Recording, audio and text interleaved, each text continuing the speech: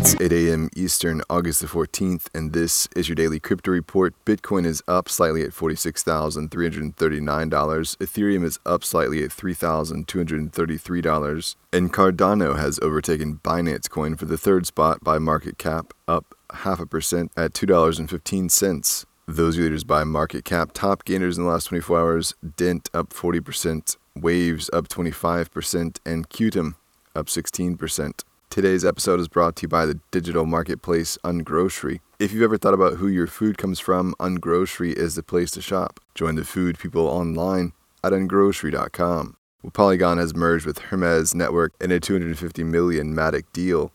The Layer 2 platform Polygon will absorb Hermez into the ecosystem where it will become a part of Polygon's line of products. Polygon's merger with Hermez is the first complete merger of one blockchain network into another. Hermez is a zero-knowledge rollup using mathematical proofs to verify and settle transactions. Well, Binance has been ordered by the London High Court to trace hackers who carried out a $2.6 million hack on Fetch.ai. The hack occurred in June, and hackers stole the assets from the group's Binance account before selling them at a fraction of their value later the same day. Cedar Rahman, one of Fetch's legal representatives, said, "We need to dispel the myth that crypto assets are anonymous."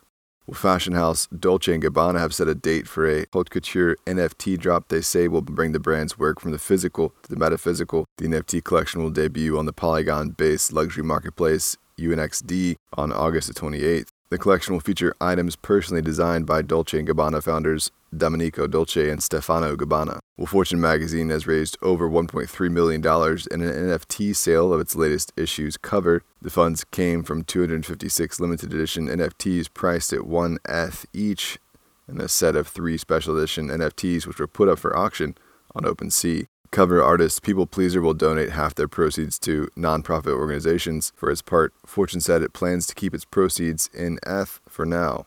And finally, data analytics platform Dune raised $8 million in a Series A round. This was an equity funding round that will help Dune expand its team, launch a new data platform, and support more blockchains. The Norway-based firm was founded in 2018. That's all for us today. Visit us at dailycryptoreport.io for sources and links. Find us on social media, add us to Alexa Flash Briefing, and listen to us everywhere else you podcast under Daily Crypto Report.